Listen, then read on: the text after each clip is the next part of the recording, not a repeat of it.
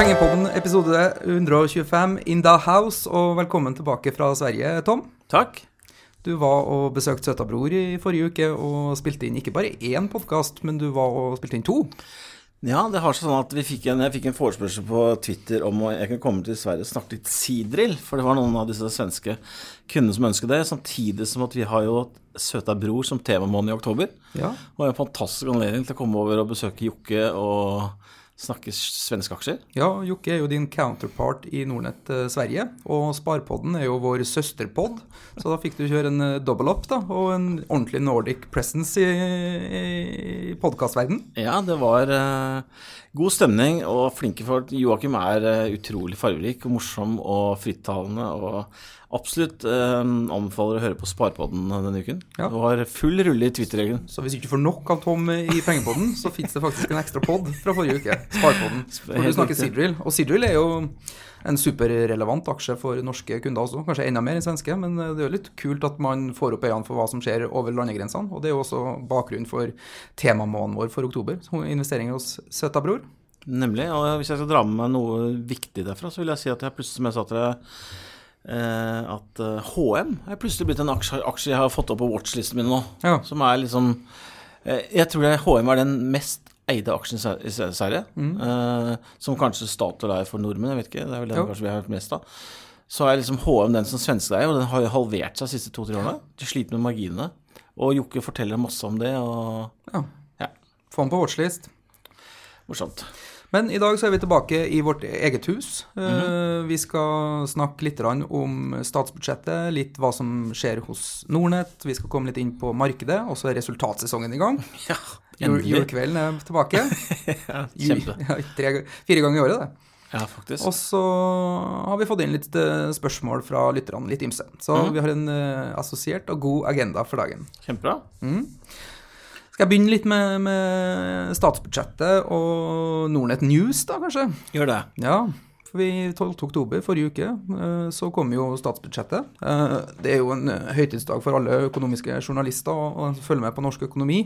Alle sjefsøkonomene får jo nok å ta tak i da. Det var spesielt 2 ting da, som jeg bet meg merke i, og som berører våre kjære norske sparere og investorer. Og det ene var jo, det var for så vidt 2 ganske ok nyheter, selv om detaljene i den ene har ikke jeg helt klart å komme til bunns i. Men den ene nyheten som kom i statsbudsjettet var jo at den her overgangsordningen hvor du kan flytte aksjer og aksjefond fra tradisjonelle verdipapirkontoer inn til en aksjesparekonto uten at det utløser skatt, som i utgangspunktet var berammet til å vare ut 2017 og bli utvidet, så at du får den muligheten og kan flytte inn til aksjesparekonto med kontinuitet, det vil si uten å utløse skatt, også i 2018.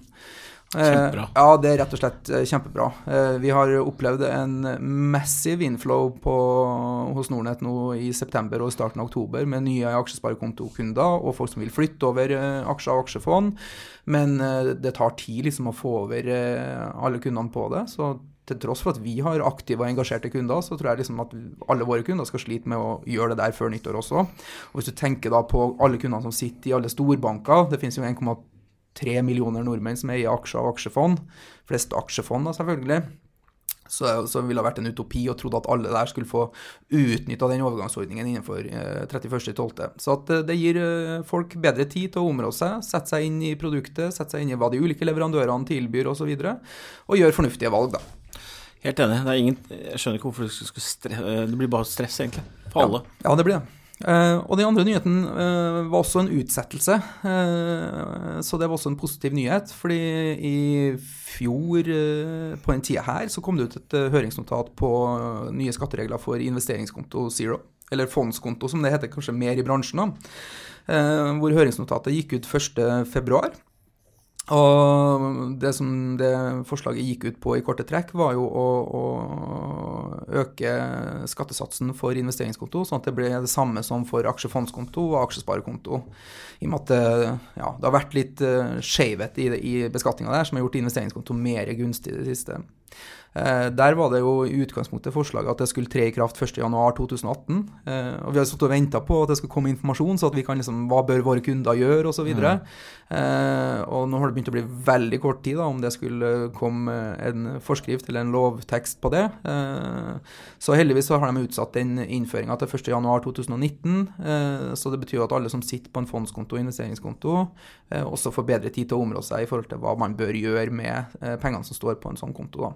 Vi har jo fått, for den er 24%, nå er det ikke? Ja, og så blir den jo 23% neste år, så den blir jo enda billigere sånn skattemessig. Og så spørsmålet da, vil det lønne seg å flytte til en aksjesparekonto? Ja, kanskje eller kanskje ikke. Nå vil jo skattesatsen bli lik mellom aksjesparekonto og en investeringskonto.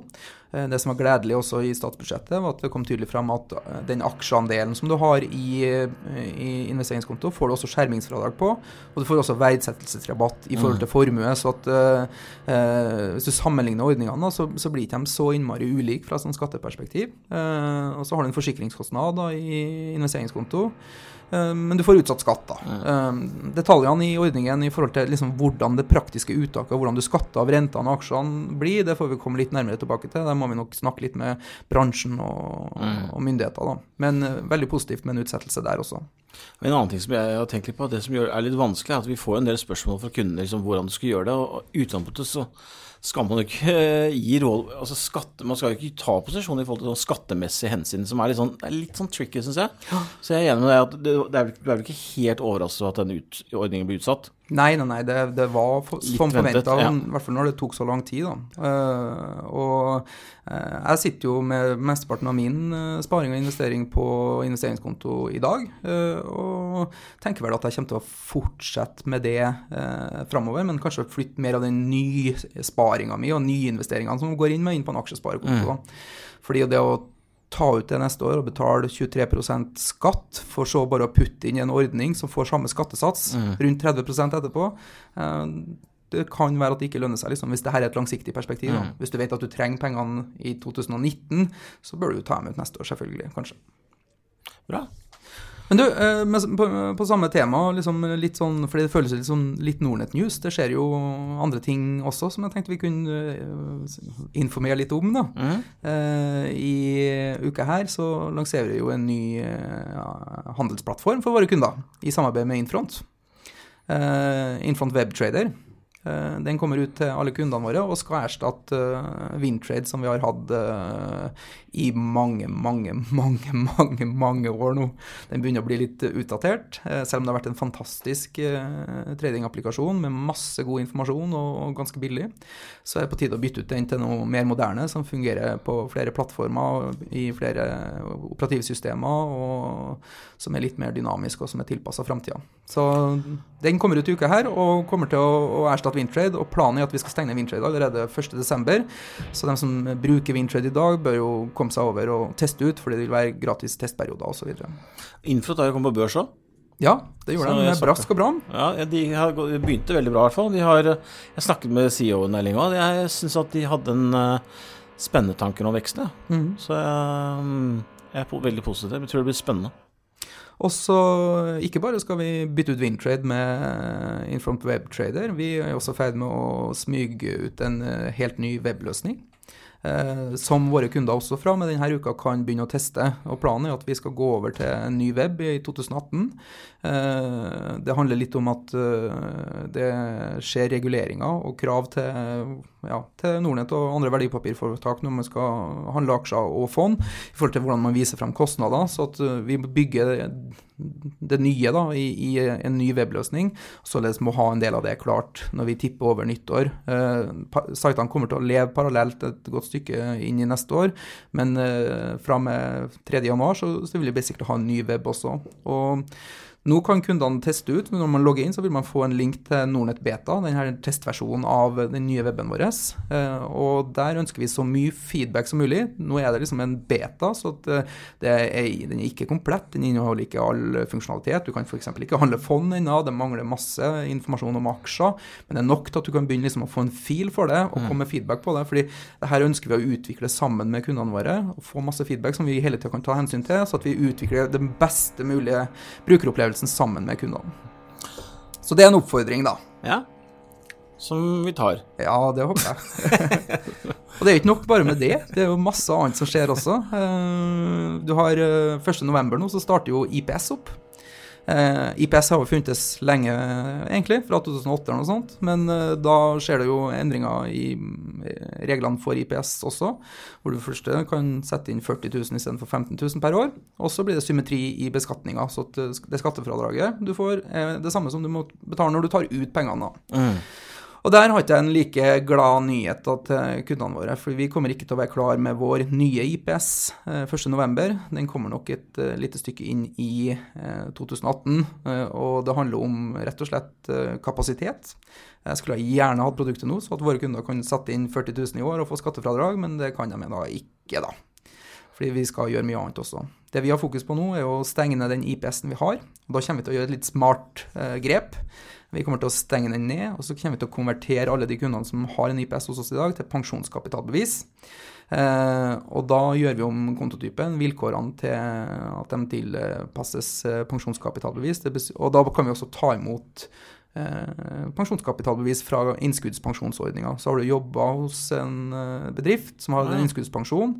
Når du slutter hos dem, så får du jo et pensjonskapitalbevis, og da kan du flytte over til samme konto og forvalte det på Nordnet-plattformen. Så det blir jo en fantastisk nyhet. Ja, det jo over 1 million nordmenn som har et pensjonskapitalbevis.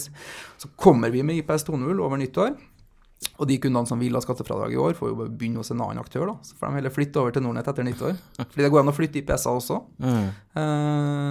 Så ja, vi kommer tilbake med mer informasjon om detaljene i det da. Det vel bare å følge med på bloggen. Jeg kommer til å nevne det på podcasten også, tenker jeg, når det nærmer seg. Tipper det. Ja, altså, men skal jo aldri avslutte med en dårlig nyhet, så jeg har avsluttet med en god nyhet da. Vi har jo snakket om aksjesparekonto kommer jo 1. september, og en ting som kundene har etterlyst da, når man flytter pengene fra, eller verdipapirene fra en aksjefondskonto, en mulighet for å få belåne denne kontoen. Og mot slutten av oktober nå, planlagt 30. oktober, så vil vi tilby belåning på aksjesparekonto hvis alt går som det skal. Det gode nyheter. Ja, det gode nyheter. Bra. Nok Nordnet News. Litt om markedet, Tom. Markedet, ja. Det bare går. Jeg var jo i Sverige også. Alle sitter jo litt sånn på sidelinjen og stusser liksom. Vi har, ja, det tikker jo og går 0,5% nesten om dagen, sånn som det nå. I Sverige så har Sverige en litt annen opplevelse på markedet. Vi er opp en 16% i år, men Sverige hadde en litt annen runde da. De falt jo 3% i Sverige i juli, og så har de hatt hele oppgangen nå i september egentlig.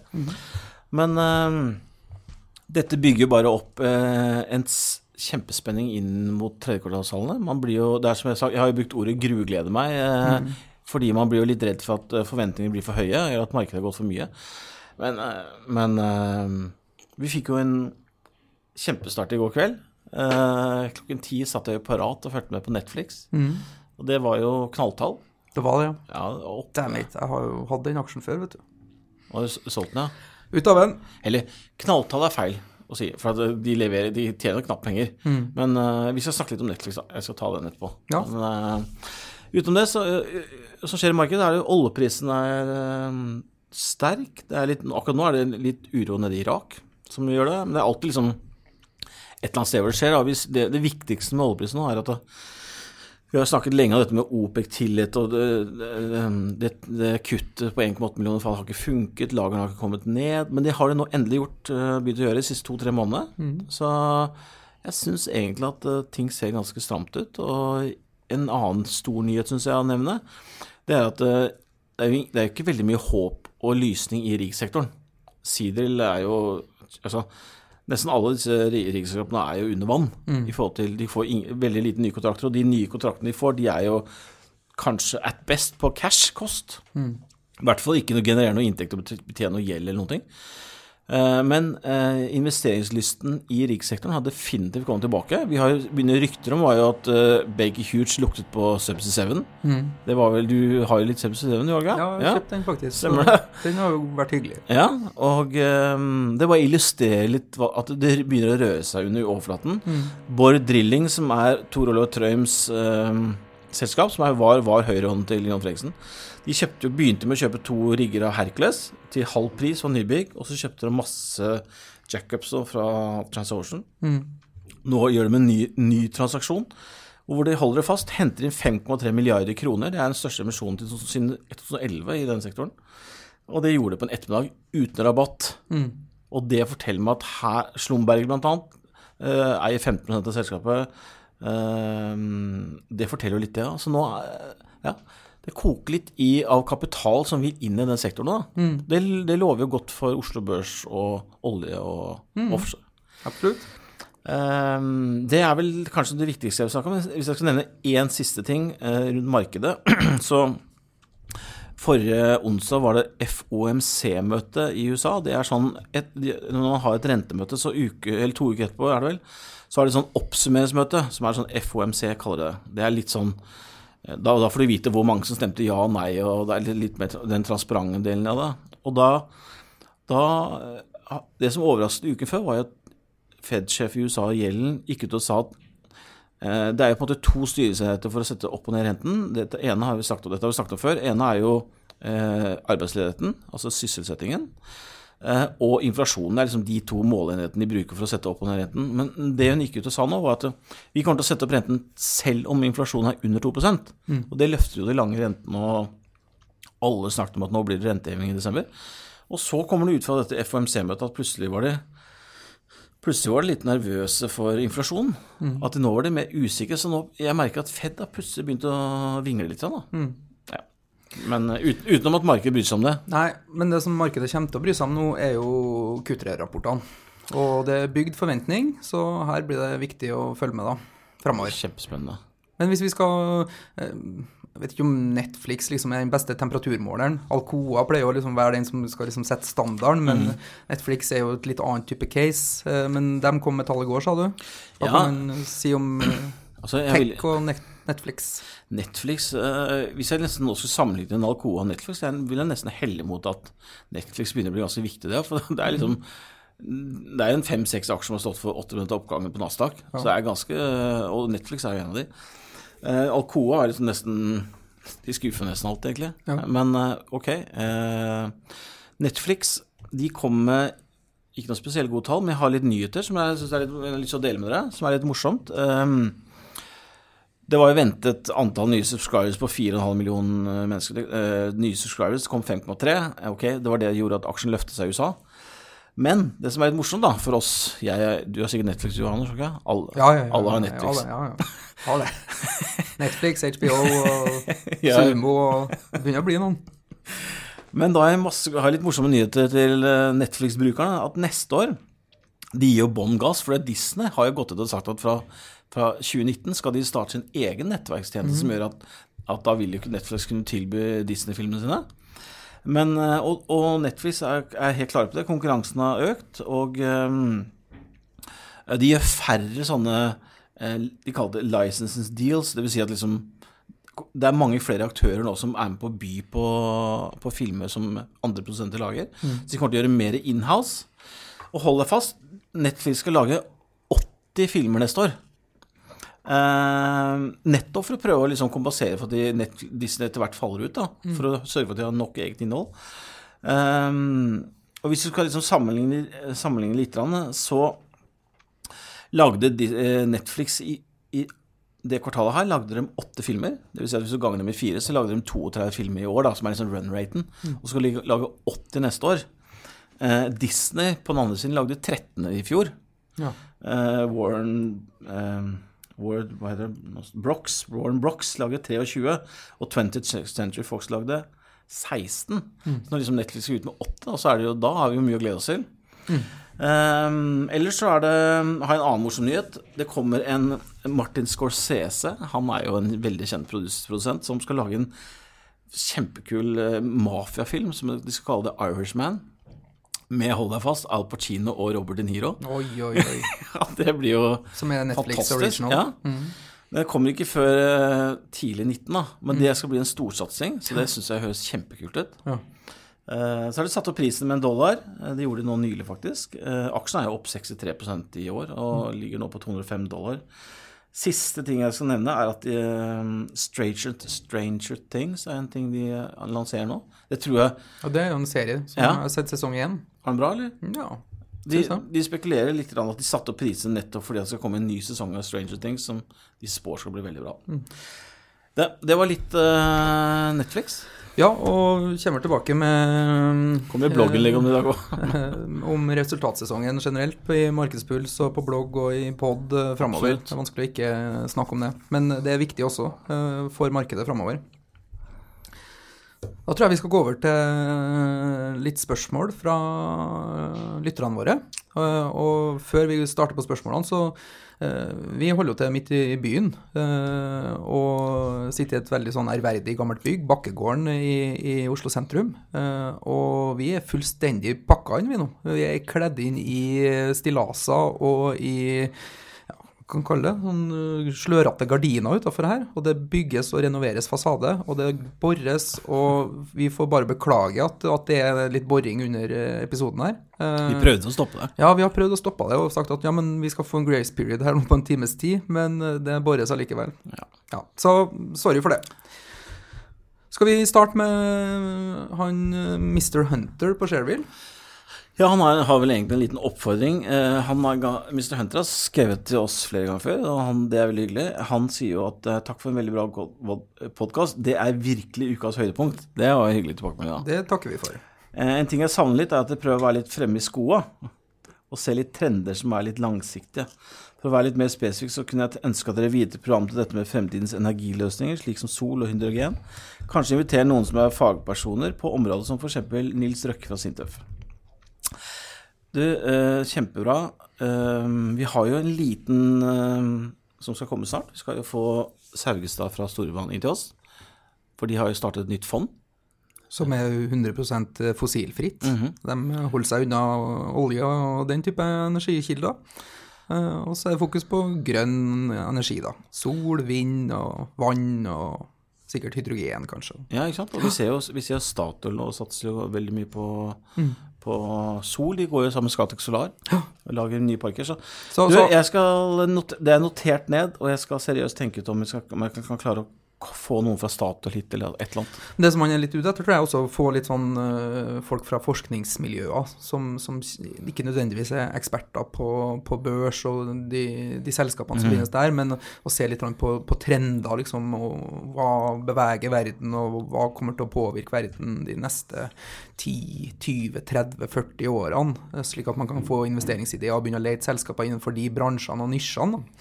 Og det tar vi tilbakemelding på, så vi får prøve å gjøre noe med det, og prøve å liksom kanskje også diversifisere innholdet i podden litt med den type innhold da. Men når det kommer til megatrender, så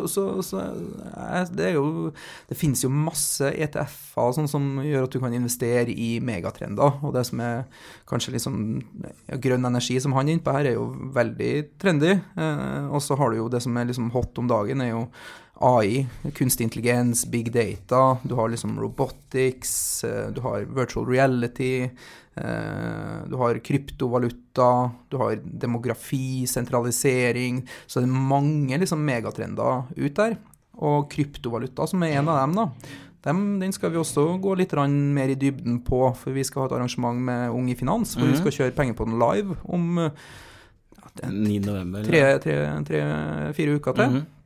Da skal vi prøve å få tak i noen eksperter på kryptovaluta og gå litt nærmere inn på det. Er det liksom tidenes boble, eller er det fremtidens finansteknologi vi vitne til? Jeg vil jo si at JP Morgan-sjefen må føle seg litt truet av dette når han går ut og sier at hvis mine ansatte kjøper bitcoins, så får de sparken, for da mener han de så dumme. Ja. Det ganske spesielt. Men i forhold til megatrender, fordi min syn på det at liksom, ja, men det smart, liksom, basetankegangen føles veldig riktig ut. Men hvis du tar liksom AI, robotics og så videre, og ser på en del av de selskapene som finnes i USA, så er de ofte priser på ganske sånn høye forventninger. Litt sånn som du ser Bitcoin også nå, som har steget, hva det da? 600% siste halvåret og 2000% de siste 2 årene.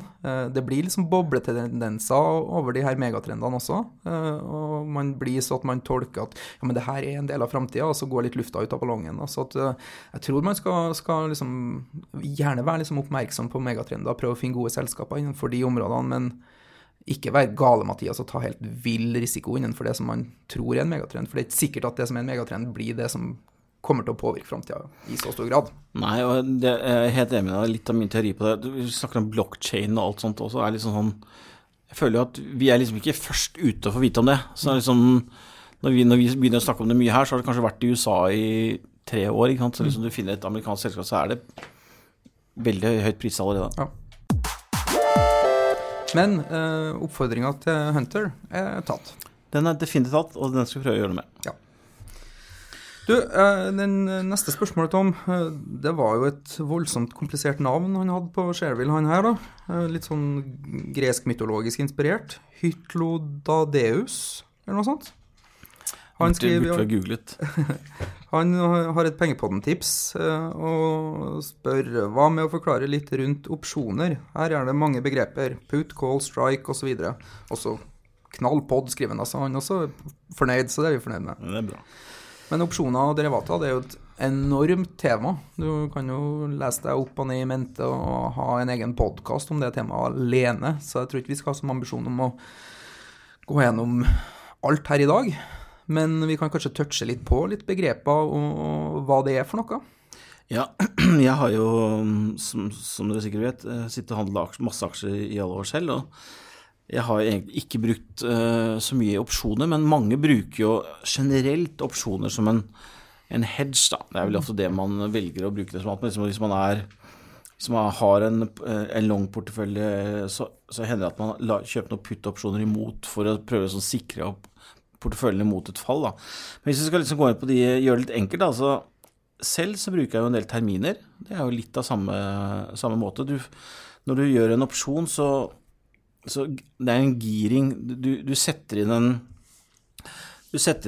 sum som gir deg en eller annen eksponering i tid. Så hvis du for eksempel kjøper altså hvis du kan ta put og call og strike, da bare så enkelt. Put, det betyr at da tror du markedet skal ned.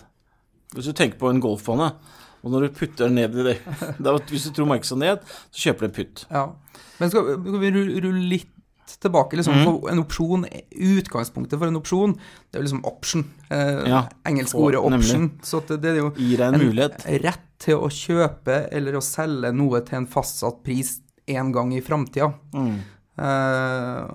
Og du kan, med opsjoner så kan du kjøpe, det er en rett til å kjøpe eller selge, men du kan også utstede opsjoner, det vil si selge dem da, som ligner litt på å gå short. Og når du kjøper, så liksom betaler du for retten til å kjøpe eller selge noe i fremtiden på et bestemt tidspunkt til et bestemt pris. Når du utsteder eller selger opsjoner, så får du betalt for det, og tar på en forpliktelse til å levere til den kjøperen, ikke sant? Og du har 2 typer opsjoner. Du har en kjøpsopsjon som gir deg rett til å kjøpe da, til en bestemt pris en gang i fremtiden, og du har en salgsopsjon som gir deg rett til å selge en gang i fremtiden. Og de her kalles call, kjøpsopsjonene, og put, salgsopsjonene. Og når du selger en salgsopsjon, så gir det deg rett til å selge et eller annet, og dermed så bruker du det til å forsikre kanskje den verdien du har da. Men det er jo, med derivatmarkedet, så kan det jo bli sofistikert som du bare ønsker. Her kjøper du derivater og utsteder liksom kjøpsopsjoner, salgsopsjoner, så finnes det jo myriade av ulike strategier som gjør at du kan tjene penger på nedadgående markeder, oppadgående markeder, stillestående markeder, og du kan liksom svingninger i aksjekurser og så videre. Så at det liksom kan gjøres utrolig komplisert, men anbefales at man da, hvis man skal starte med det, så bør man jo starte med å kjøpe salgsopsjoner eller kjøpsopsjoner, tenker jeg, liksom, for å lære seg det litt, fordi det har en voldsom potens, de her instrumentene, fordi de har en innebygd giring-effekt. Altså, jeg liker å tenke litt sånn, hvis jeg skulle tatt et konkret eksempel, da, som jeg kanskje kunne lekt med tanken å gjøre, det er for eksempel Hennes & Mauritz nå. Nå har Hennes & Mauritz halvert seg, gått fra 450 til 213, og så tenker jeg at hvis jeg kjøper en kjøpsopsjon,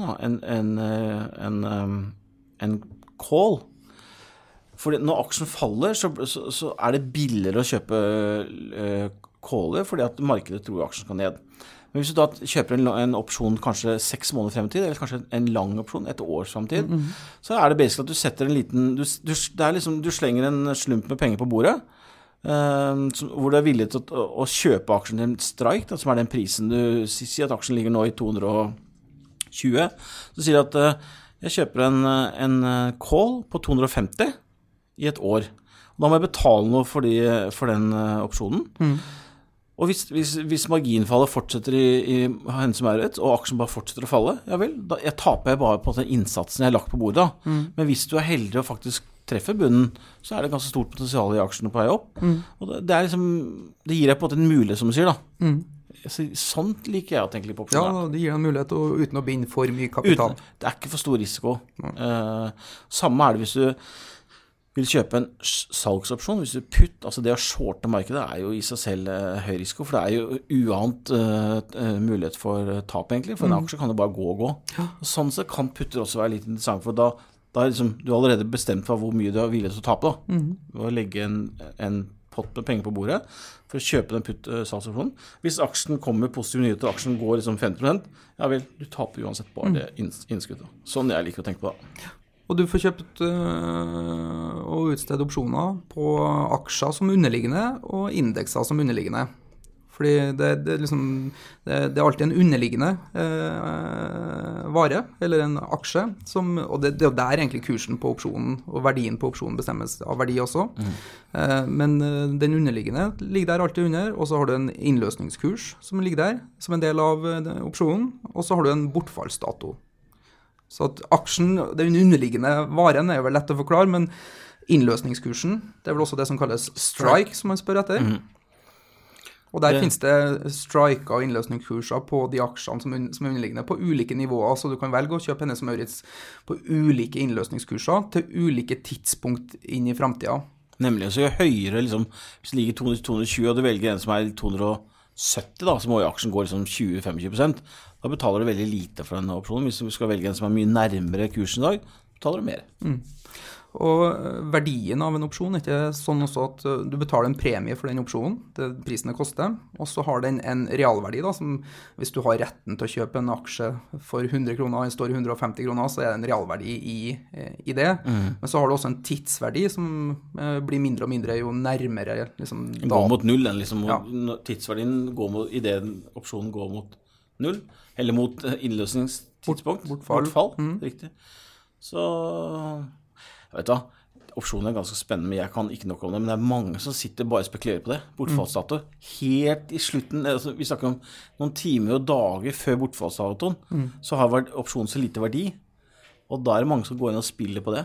For at hvis du plutselig får store endringer i kursen siste dag da, så har du betalt ekstremt lite for den opsjonen. Ja, for den premien du betaler for opsjonen jo realverdien pluss tidsverdien, og hvis realverdien da beveger seg veldig mye, og aksjekursen beveger seg veldig mye, så får du enorme utslag da. Ja, nei, men bare, liksom, han var litt ute etter begreper, og par begreper som jeg hører veldig ofte knyttet til opsjoner, det her liksom in the money og out of money. Kan du forklare det da? Ja, in the money jo at du i penger, rett og slett. At den opsjonen du har kjøpt har gått riktig vei. Ja, den har en verdi. Ja, og out of the money jo at enten ikke har beveget seg, og da du starter jo egentlig litt out of the money. Ja, så har du kjøpt en aksje som gir deg retten til å kjøpe aksjen for 100 kroner, og aksjekursen står i 50, så out of money. Da du way out of money. Da du way out of money. Ja. Ja. Så. Men det her jo veldig overordnet, litt få begreper. Skal man kjøpe og selge opsjoner, så bør man lese litt teori først. Der har Oslo Børs et veldig fint hefte som hva derivater, eller innføring i derivater og opsjoner, som anbefalt for nybegynnere. Så begynner man da med kanskje en liten sum, og så blir man litt kjent med hvordan dynamikken når man kjøper og selger, kanskje liksom utsteder flere, så bør man også lære seg å tegne litt charts på hvordan verdiutviklingen på opsjonene blir avhengig av hvordan kursutviklingen på underliggende blir. Det man aldri må glemme at det underliggende som bestemmer verdien på opsjonen også. Og så det litt viktig, altså jeg vil jo si at når det gjelder opsjoner generelt, det ikke så veldig mange det for, altså bare så sagt. Det litt spesielt instrument, men også må man passe på et par ting. Vi har sagt om likviditet i mange ganger rundt aksjer, det enda viktigere opsjoner.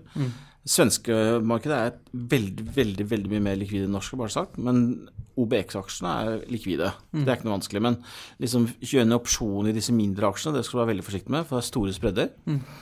Det veldig viktig, jeg vil si. Bra. Skal vi gå over til spørsmål fra Joakim, da, som jeg tror beskriver et problem som flere kan sitte og kjenne på, egentlig. Han skriver da, hei, aksjehandel noe jeg har fått øynene mine rettet mot. Leser bøker, leser tekniske analyser, og prøver meg litt på egne analyser også. Jeg har kjøpt noen aksjer som har vist seg å være meget feil. Føler meg helt støkk fordi jeg vet ikke hvordan jeg skal jobbe med aksjene. Jeg sitter foran PC-en, tenker hva skal jeg gjøre nå? Skal jeg lese bok? Prøve å gjøre en analyse på et selskap? Skal jeg lese nyheter? Hva skal jeg gjøre? Dette frustrerer meg fordi jeg har så lyst til å jobbe og få det til. Hvordan starter du din dag med aksjene? Ja, det jo et stort spørsmål. Hvordan starter du din dag når du skal identifisere aksjer, Tom?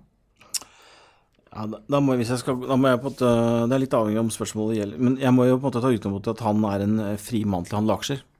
Ja. Vi sitter jo liksom litt annerledes, men hvis jeg så utgangspunkt i hvordan jeg starter dagen når jeg handlet selv da. For han ønsker jo, kommer frem som at han ønsker kanskje å være litt mer aktiv da. Ja, det tror jeg er riktig. Ja. Han ønsker å gjøre gevinst på kortsiktige svingninger. Ja.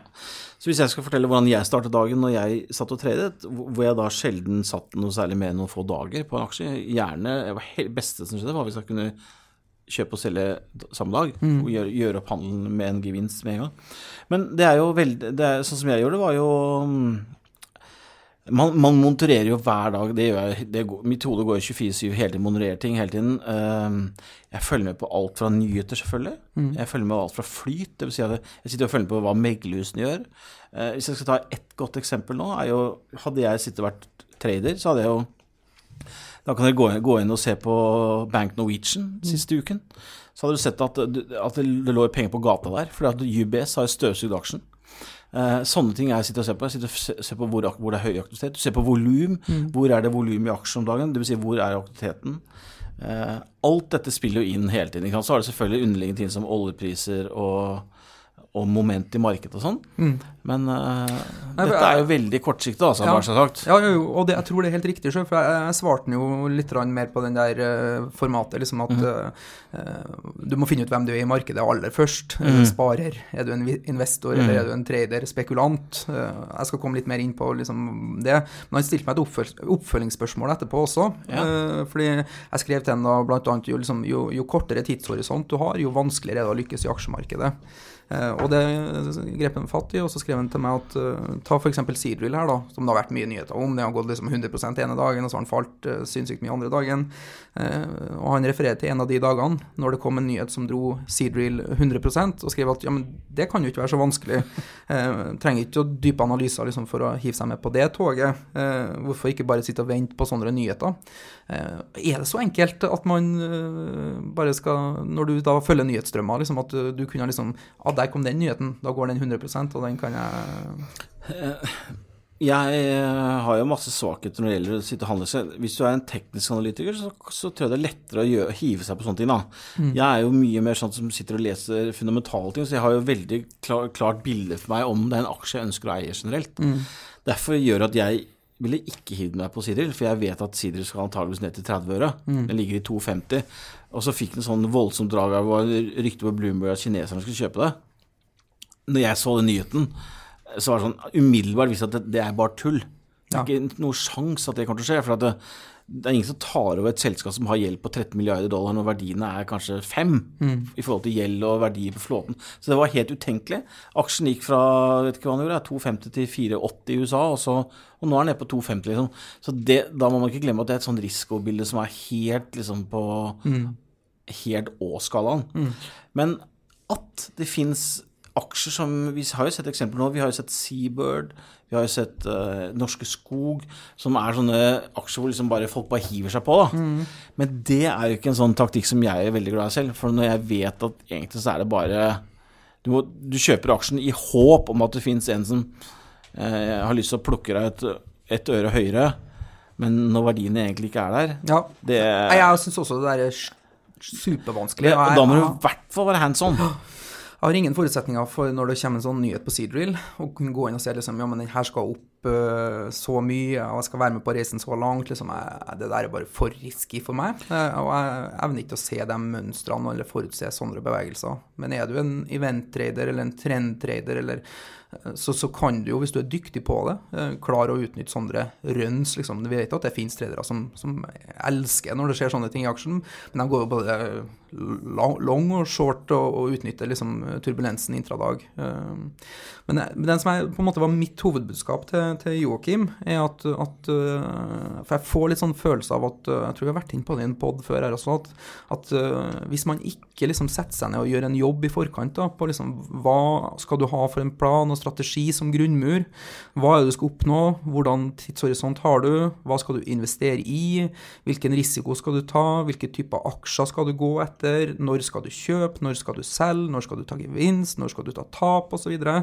Hvis du ikke liksom setter opp det rammeverket for deg selv, så blir det veldig sånn ad hoc-messig og impulsmessig hvilke posisjoner du tar. Det blir liksom vanskelig å få til en liksom prosess og en reise hvor du kan lære hva du dyktig på, hva din edge, liksom, hvilke type trade skal du ta for å utnytte kortsiktige svingninger. Så det var vel liksom mitt generelle råd da. Hvordan skal du liksom bygge liksom din strategi for å ta posisjoner, for å komme deg ut av posisjoner? Skal du være en event-trader som skal identifisere liksom nyheter? Skal du være en trend-trader, eller skal du prøve å liksom være en swing-trader? Skal du basere deg på fundamentalanalyse? Skal du være teknisk? Skal du være nyhetsdrevet? Få liksom dokumentert det der, skriv det ned, og så begynne å leve etter det, og begynne å dokumentere hva du gjør når du lykkes, og hva du gjør når du gjør feil. Det bare den måten du liksom kan utvikle deg som investor og som trader da. Og jeg tror det der viktigere jo kortere tidshorisont du har.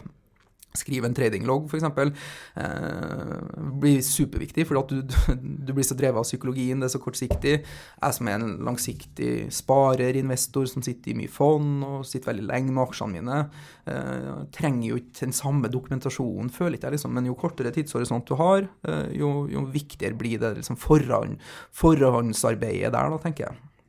Det var veldig mye gode råd på en gang, Anders, og jeg, i min egen del, som du nevnte jo egentlig 5 båser her, liksom, det event, sving, moment, fundamental, teknisk, da har du 6 båser. Det å finne ut hvem du det jo, som du sier, helt viktig. Jeg faller jo veldig inn i den moment og fundamental, og jeg måtte sette opp når jeg satt og handlet, de skal jeg faktisk ha med meg til Stavanger i morgen. Hauglunds 5 bud. Altså, de flinkeste investorene gjør jo feil helt inn på akkurat det. De følger ikke strategien. Så jeg også måtte sette meg ned og skrive, ok, liksom, du må ha retningslinjer.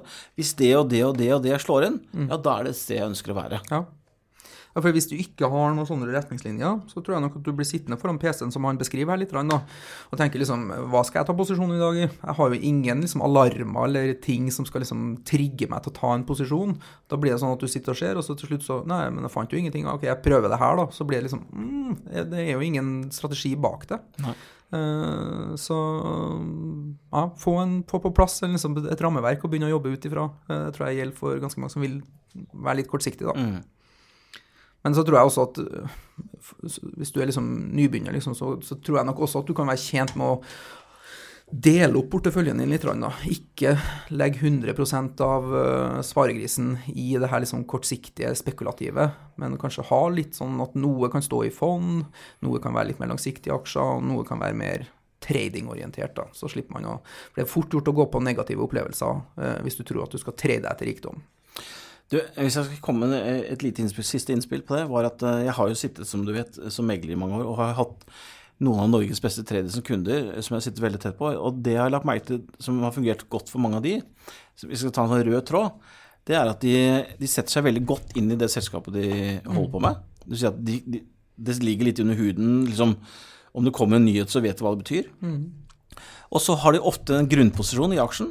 Si at du skal handle DNB, da, bare ta et eksempel, så har du liksom, du kjøper 1000 aksjer DNB, den posisjonen, for du har tro på DNB i det lange bildet, men svinger underveis, så kjøper du det. Men så sitter de også trader i aksjer underveis, på nyheter eller moment, som gjør at du liksom gjør deg god på noen ting, i stedet for å være god på alt. Ja, livsviktig. Vi tar et siste spørsmål, og det går til deg, Tom. Det TPLXXI. Uttar den da. Jeg tenkte hvordan du skulle prøve å få til det. Han har skrevet på min vegg, og skrevet «Hei Anders», men jeg bare serverer den rett til videre til deg. Kunne vært en idé å snakke litt i pengepodden om bulkmarkedet, og da sa jeg særlig Golden Ocean. Baltic Dry Index når stadig nye høyder og ligger på høyeste nivå siden 2014 og viser ikke tegn til å snu. Markedet går for full maskin, og det er ingen mørke skyer. Golden Ocean tjener penger med dagens rater, de gjør de riktige grepene og har sunn økonomi, likevel synker Golden Ocean fra dag til dag. Mange mener dette skyldes øking i shorting, hovedsakelig fra Marshall Wace gjennom Morgan Stanley. Kunne vært fint å få noen tanker og drøfte dette i en av de kommende podcastene. Skal vi bare forklare Baltic Dry Index først, kanskje? Ja, det er jo den kommer vel hver dag, på et eller annet tidspunkt på dagen, hvor den forteller om hva snittraten er for de ulike skipene. Du har jo Ultravels, du har Suezmax og Panamax, de forskjellige tonnasjestørrelsene på båtene, som gir en indikasjon på hva inntektene er på båtene. Fordi de har de her båtene for å leie dem ut, for å transportere stæsj. Og Baltic Dry Index er da en indikasjon, eller viser liksom prisutviklingen på den råvaren som Golden Ocean lever av, helt enkelt. Nemlig. Så når den stiger, så skal man jo tro at de får bedre betalt, og at dermed også aksjekursen skal opp da. Det skal legges til at Golden Ocean har jo steget bra det siste året. Den er opp 114% hvis du tar ett år tilbake, men den er jo ned 3% eller noe sånt de siste 6 månedene. Det var litt pussig for Golden Ocean, er jo den dagen Trump vant valget, så var jo børsen kraftig ned, den åpnet ned 5-6%. Da satt jeg på knappen og skulle kjøpe Golden Ocean, fordi jeg har fått tips fra 2 liksom flinke tredjebyen om at Golden Ocean kunne kjøpe noe. Da lå aksjen i 28 kroner. Og det river jeg med hår den dag i dag. Nå ligger den i 64. Det var en emisjon der i går på $8,5. Men svaret på spørsmålet, først og fremst vil jeg si at Herman Billung, gamle Golden Ocean-sjefen, var jo her i podden for noen måneder siden. Og det morsomt, jeg fikk noen tweets på det at halve pensumet på shipping ble gått gjennom på en times tid. Jeg oppfordret til å høre på den episoden. Han er veldig farverik, han Herman. Men at når det går til spørsmål når det gjelder at det ikke er noen skyer, det må være første gang i så fall. Ja. At det ikke er noen mørke skyer i shipping. Nei, men det er litt sånn med verdensøkonomien, og det er litt sånn synkront løft i verdensøkonomien, og alle Europa går bra, emerging markets går bra, USA går bra, og når du driver med shipping, da, så er det liksom farten i verdensøkonomien, økt handel mellom land, som er litt drivkrafta, så han har jo litt rett i at det ser ganske positivt ut. Ja, det er absolutt. Kina er liksom den viktigste spilleren her når det gjelder det markedet her. Ja. Men Brasil da? Ja, så det er jo mye, det fraktes jo mye over, men mye havner om Kina. Det sier Herman Billung, altså 90% av dette markedet handler om Kina. Når det gjelder den der Golden Ocean, tjener penger med dagens rate, gjør de riktige grepene, har sunn økonomi. Nå er det jo veldig sånn at de kjøpte faktisk 2 båter i går og gjorde en emisjon på $100 millioner. Jon Fredriksen er jo med. Det trenger ikke fortelle så mye uansett, men likevel synker Golden Ocean fra dag til dag. Det eneste jeg har lagt merke til når det gjelder Golden Ocean, det er at hvis du går inn og leser Q2-rapporten til Golden Ocean, som jeg satt meg litt inn her for en stund siden, så var det sånn at de kjøpte masse skip fra et gresk rederi som heter Quintin. Og det de gjorde var at for å gjøre opp disse båtene, så betalte de med aksjer. Det vil si at jeg tror det utsatt noe sånn som 17-18 millioner aksjer da. Og disse ble utsatt i sommer, og da mener jeg kursen var liksom i overkant av 50 kroner. Så jeg har jo spekulert i at hvis du selger båten din, du selger jo båten fordi du har lyst til å få, du selger ikke båten fordi du har lyst til å få aksjer i Golden Ocean, tenker jeg. Jeg tenker at du selger båten fordi du ønsker penger. Fordi du kanskje enten ønsker å liksom deriske eller gjøre noe annet med pengene. Ikke for å sitte som en aksjonær i et norsk børsselskap. Da tenker jeg at her er det litt aksjer som er på vei ut, har liksom vært min initielle tanke. Om det er shorting gjennom Morgan Stanley, alt jeg har sett at de har vært selgere, det vet jeg ikke, men det har vært en tanke jeg har tenkt meg, at det kommer til å komme aksjer ut der, for at de sitter med 18 millioner aksjer nå, som betaling for båter de har levert. Utenom det så har jeg jo på et generelt nivå, som jeg fikk spørsmål i Sparepodden forrige uke, jeg synes shipping er det vanskeligste å snakke om. Ja. Det er den sektoren jeg har minst, jeg føler at jeg ligger sist i inflasjonsrekken. Det skjer et eller annet i Kina, opp og ned på noen priser, de stenger ned ditt og datt. Altså, jeg synes det er vanskelig. Ja, det er kjempevanskelig. Men jeg leste en analyse som sa at den verdijusterte egenkapitalen i Golden Ocean nå er lik aksjekursen, så at det ligger ingen premie liksom, på å kjøpe Golden Ocean.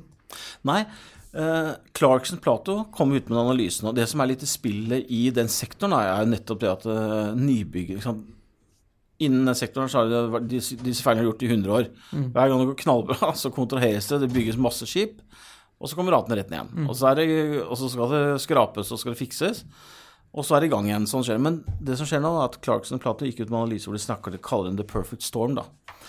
Og det har noe med at nå er liksom ordreboken rekordlav. Vi ser faktisk en nedgang i nybyggsprogrammene, fordi at siden 2013 så har det vært vanskelig, og da har liksom de kansellert masse skip. Og dette her står det ganske mye om. Ja, det var laveste ordreboka, jeg leste innen 2002. Ja, altså nå, det kommer veldig, veldig lite skip inn, mens etterspørselen er, som du sier, ja, for det som du sier, den globale økonomien er jo på vei opp, og etterspørselene etter varene stiger, mens det kommer veldig lite inn. Så det er det man snakker om da. Så hvis du tror på økt vekst i verdensøkonomien, og at det ikke kommer noe særlig flere skip inn i markedet, så vil Baltic Dry-indeksen fortsette å gå opp, og Golden Ocean være bra rustet for den tiden som kommer. Jeg tok en artikkel på Seatrade Maritime News, blant annet, hvor det står om Global Shipbuilding Capacity set for 20% decline, amid newbuild market perfect storm, og den reflekterer litt til den Clarkson-analysen da. Det her snakker om at vi ser nivåer på kontrahering på ikke har sett siden slutten av 90-tallet, 1990. Det er ikke rekordlavt da.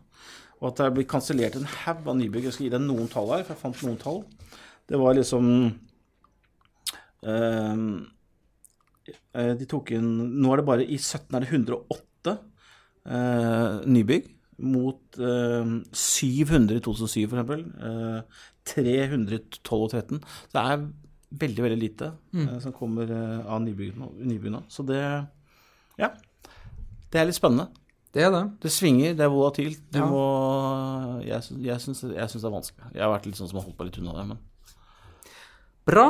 Du, det var det vi rakk i dag, Tom. Hæ? Ja, tida er over. Nå skal jeg begynne å bore her igjen. Ja. Det er så bra. Men vi kommer tilbake igjen om en ukes tid. Det gjør vi. Ja. Ha det. Ha det.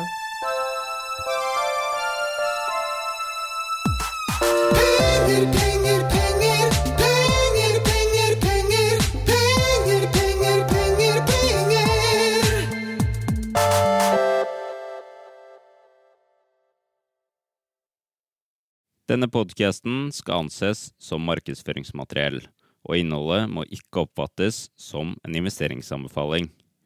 Podcasten er kun ment til inspirasjon og informasjonsformål. Nordnet tar ikke ansvar for eventuelle tap som måtte oppstå ved bruk av informasjonen i denne podcasten. Les mer på disclaimer-siden på nordnet.no.